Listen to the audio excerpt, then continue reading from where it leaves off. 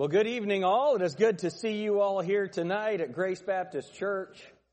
We're going to have a good time tonight. This is fun. Open your Bibles with me to Acts chapter 3. We're not at 4 yet. Acts chapter 3. You can't expect miracles. Get it? Get it? All right. Acts chapter 3. Let's have a word of prayer. Lord, thank you for these faithful people. Thank you for Grace Baptist Church. And just our opportunity to gather together, to see our friends, to be with our family. Lord, it's such a wonderful thing to worship together. Lord, please help us as we study this passage tonight to get a new insight. In Jesus' name, amen. This passage is... We looked at it this morning of the lame man that was healed. And I had one of my commentators who shows a picture of salvation from this. And I thought it was so good I would share that with you tonight. So, let's see. Let's read this whole account. We'll start reading in verse 1. Now Peter and John went up together into the temple at the hour of prayer, being the 9th hour. And a certain man, lame from his mother's womb, was carried, who they laid daily at the gate of the temple, which is called Beautiful, to ask alms of them that entered into the temple, who, seeing Peter and John about to go into the temple, asked an alms. And Peter, fastening his eyes upon him with John, said, Look on us. And he gave heed unto them, expecting to receive something of them. Then Peter said, Silver and gold have I none, but such as I have, give I thee. In the name of Jesus Christ of Nazareth, rise up and walk. And he took him by the right hand and lifted him up, and immediately his feet and ankle bones received strength. And he, leaping up, stood and walked and entered with them into the temple, walking and leaping and praising God. And all the people saw him walking and praising God. And they knew that it was he which sat for alms at the Beautiful gate of the temple. And they were filled with wonder and amazement at that which had happened unto him. And as the lame man which was healed held Peter and John, all the people ran together unto them in the porch that is called Solomon's, greatly wondering. So in this text, I want us to see a picture of salvation. Number one, the sinner is born completely helpless. The Bible says in Psalm 51:5 that I was born in sin and conceived in iniquity. We are without strength, the Bible says. We are sinners in desperate need of a Savior. And if you look at verse 2 again, and a certain man, lame from his mother's womb, was carried, whom they laid daily at the gate of the temple. So he was completely helpless. He had to be laid at the gate. So the first thing is, all sinners are completely helpless before God. If Jesus Christ didn't reach down and save us, none of us could ever be saved or even have any hope of salvation. That's number one. Number two, his mother was connected with this. So he was lame from his mother's womb. Look at Job. Keep your place here. Look at Job 25.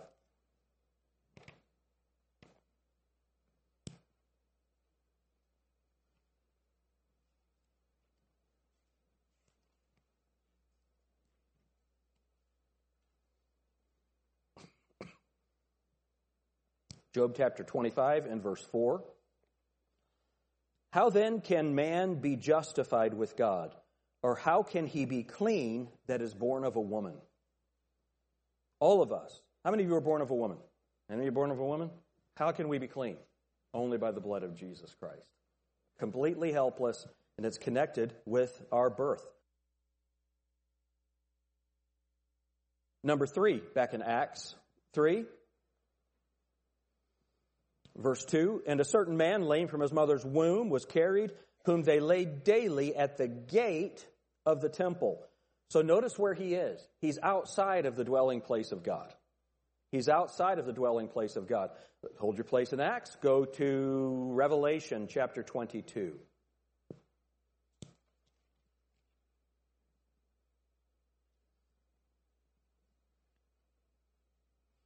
Revelation 22. Look at verse 12, Revelation 22 and verse 12. And behold, I come quickly, and my reward is with me, to give every man according as his work shall be. I am Alpha and Omega, the beginning and the end, the first and the last. Blessed are they that do his commandments, that they may have right to the tree of life, and may enter in through the gates into the city. So this is the New Jerusalem. For without, look at this, are dogs and sorcerers and whoremongers and murderers and idolaters and whosoever loveth and maketh a lie. I, Jesus, have sent mine angel to testify unto you these things in the churches. I am the root and offspring of David and the bright and morning star. So what the Bible is saying is the only people that can go into the New Jerusalem are anyone that is saved. You cannot go in. And who are the people that are without? Well, the way that they're described is pretty rough. Dogs, sorcerers, whoremongers, murderers. And that's the same thing as Revelation 21:8, right? Look at Revelation 21:8.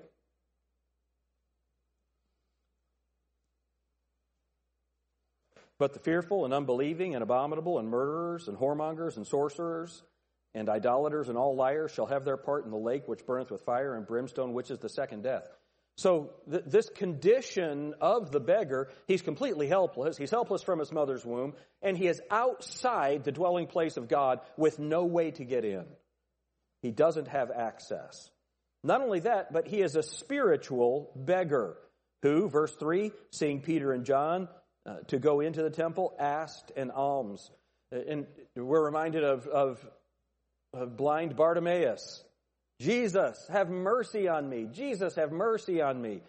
That's us. We're just blind beggars. There's nothing that we can do. We are lame. We are incapable of coming to God. That's the state of the world. But not only that, he expects something from Christians. Look at verse 5. And he gave heed unto them, expecting to receive something of them. I've mentioned before, some of the high schoolers might not have heard it. I got into a fight when I was a senior in high school. And I'd been trying to give the gospel to this guy. And he was a guy in my Christian school who claimed to be an atheist, so I'd really been trying to befriend him and talk to him. And so we were playing volleyball in gym or whatever, and so I got into a fight with a guy. And the worst part is I lost. But not only that, but my friend came up to me afterwards, this atheist, and he said, if I ever am a Christian, if I ever do become a Christian, I hope I'm not like you. How about that? Folks, people expect something from Christians. When you have a testimony out in the culture, as a member of Grace Baptist Church, as an evangelical Christian, as a born-again Christian. Have you ever heard somebody say that? You're not one of those born-agains, are you? You're not going to start preaching to me, are you? Well, when we live that way, when people know that's who we are, they expect something of us. And this man, he knew who Peter and John were. He knew who those Christians were. He expected something from them. He wasn't looking for a spiritual awakening. He wasn't looking for a physical healing. He just wanted some money. But he did expect something from Christians. Then, look at verse 5 again. And he gave heed unto them, expecting to receive something of them.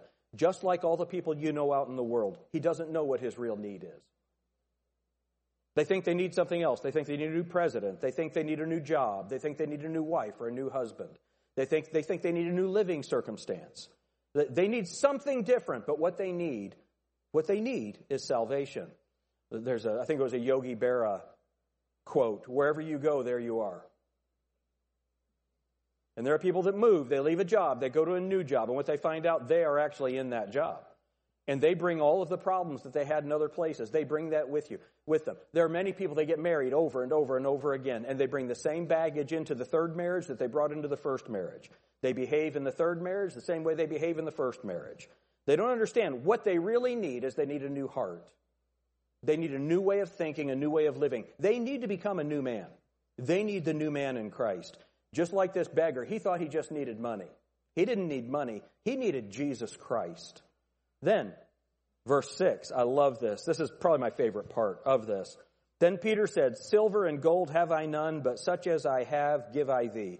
In the name of Jesus Christ of Nazareth, rise up and walk. Salvation is better than money. It is better than money. It's better than health. It's better than relationships. Salvation is better than anything. That's why Jesus Christ said, you have to leave father and mother. You have to be willing to, it's got to look like you hate them compared to me, because they will think that you do. When you can't come to every family get-together because you've got church activities, because you have spiritual duties that you have committed to, they're going to start thinking that you hate them. You don't. You just love Jesus. You love Jesus, and the eternal souls that we are trying to affect are worth it. Then, number 8, any born-again child of God can pass salvation on to others by word of mouth. Silver and gold have I none. In the name of Jesus Christ of Nazareth, rise up and walk. Every one of us can give the gift of salvation to someone else. No, they have to receive it. But God, through us, is offering that gift. Hold your place right here. Some of you already know where I'm going. 2 Corinthians chapter 5.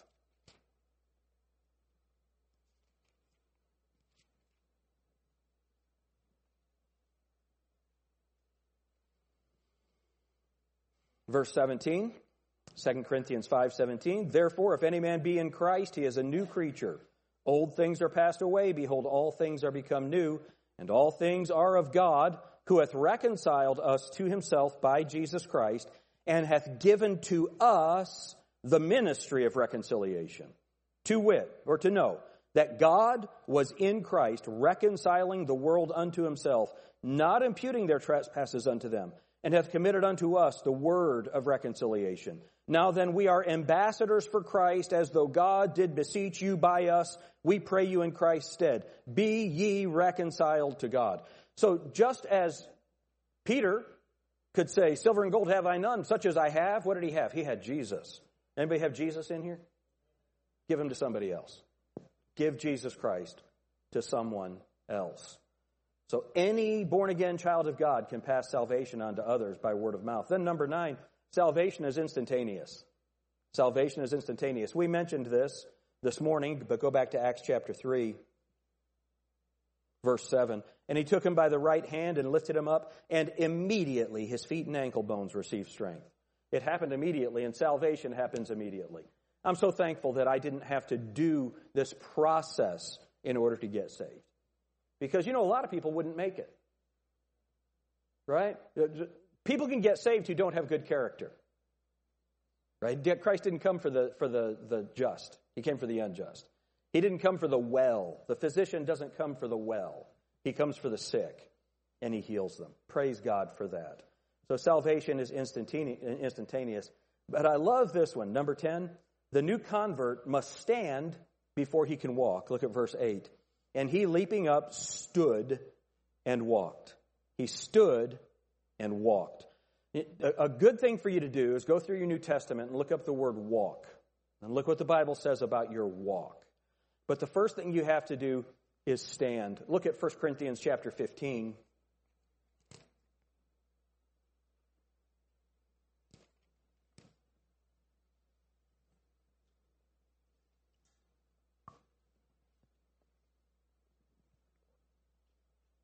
First Corinthians 15, look at verse 1. Moreover, brethren, I declare unto you the gospel which I preached unto you, which also ye have received, and wherein ye what? You stand. You stand. When you're standing on the promises of God, when you're standing on what he has given you, not on anything that you've done, then you can begin walking in the Spirit. Right? There is therefore no condemnation to them that are in Christ Jesus, who walk not after the flesh but after the Spirit. You can't walk after the Spirit until you're saved. You can't do that. And so this new convert has to walk. Then, look at number 11 here. After he gets running, he can praise God better. Verse 8. And he, leaping up, stood and walked and entered with them into the temple, walking and leaping and praising God. And all the people saw him walking and praising God. So the longer you walk with Christ, the better able you are to praise him. Right? Jesus loves me, this I know, for the Bible tells me so. At some point, your testimony has to get beyond that. Now, praise God if that's where you are. But, like the whole 1 John chapter 2 passage, I write unto you little children because you know that your sins are forgiven. I write unto you young men because you have overcome the wicked one. I write unto you fathers because you have known him that is from the beginning. I want you to know him that is from the beginning. When you know him, not when you've overcome the wicked one. See, overcoming the wicked one, the focus is on your accomplishment. Knowing God, it's on him. And when you know him, you can praise him better. That's the goal. That is the goal. But then, this testimony of his healing was very public. It was very public. When someone gets saved, when you get saved, the people around you ought to know it. Amen? People need to get back to making a public profession of their faith in the Lord, and that's what happens in baptism. Praise God for that. And then, I love this. Look at verse 11. And as the lame man, which was healed, held Peter and John, all the people ran together unto them in the porch that is called Solomon's, greatly wondering. Do you know what a person gets saved? You know what they need to do? They need to hold on to the people that lead them to the Lord. They need to walk with them. They need to be discipled. They need to spend time with them. And notice that's exactly what was happening in the early church. So, Acts chapter 2, verse 46, and they continuing daily with one accord in the temple and breaking bread from house to house did eat their meat with gladness and singleness of heart. So they're together. They're together constantly. I honestly think the only reason you all want to have Sunday night is so that you can all come and see each other. It's just good to be together. Amen? It's just good to be in the house of God. When you've had a hard week and you can come together and somebody says, how you doing? And they say, man, it's a rough week. It was a rough week. And you can talk and laugh and, buck up, buttercup, whatever you're going to get from somebody. And it's just good to be with God's people. To laugh and smile and commiserate and just be together, but also to see how believers interact. And a new believer needs to be around people who have been saved for a while. How do they act? How do they behave? Do they all talk to each other in King James English? What's going on? I was meeting with Abby Goins, getting ready for her wedding, and Laura was coming in with us. And so as I was walked by Laura, I said, "Comest thou hither?" And so that's what I told Abby. When you have a Christian home, you got to use King James English. And she's just looking at me like, "What are you talking about?" But isn't it good to be with God's people? And this is such a beautiful picture. But not only that, when a person gets saved, his conversion can lead to the conversion of others.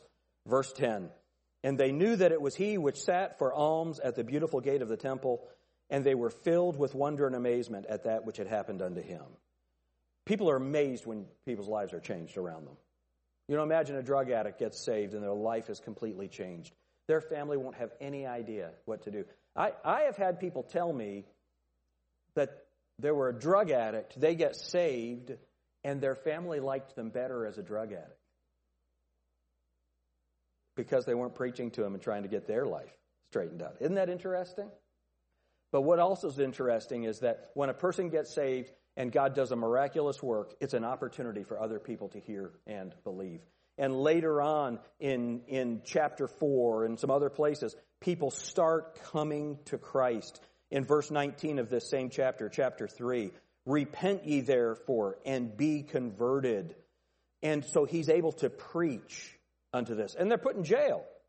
Chapter 4, they're put in jail for doing this. Chapter 4 and verse 1, and as they spake unto the people, the priests and the captain of the temple and the Sadducees came upon them, being grieved that they taught the people and preached through Jesus the resurrection from the dead. Sadducees don't like the resurrection from the dead, so they put him in jail. An angel gets him out and says, hey, go back to the temple and preach. Go back to the temple and tell the people. Look at what it says in verse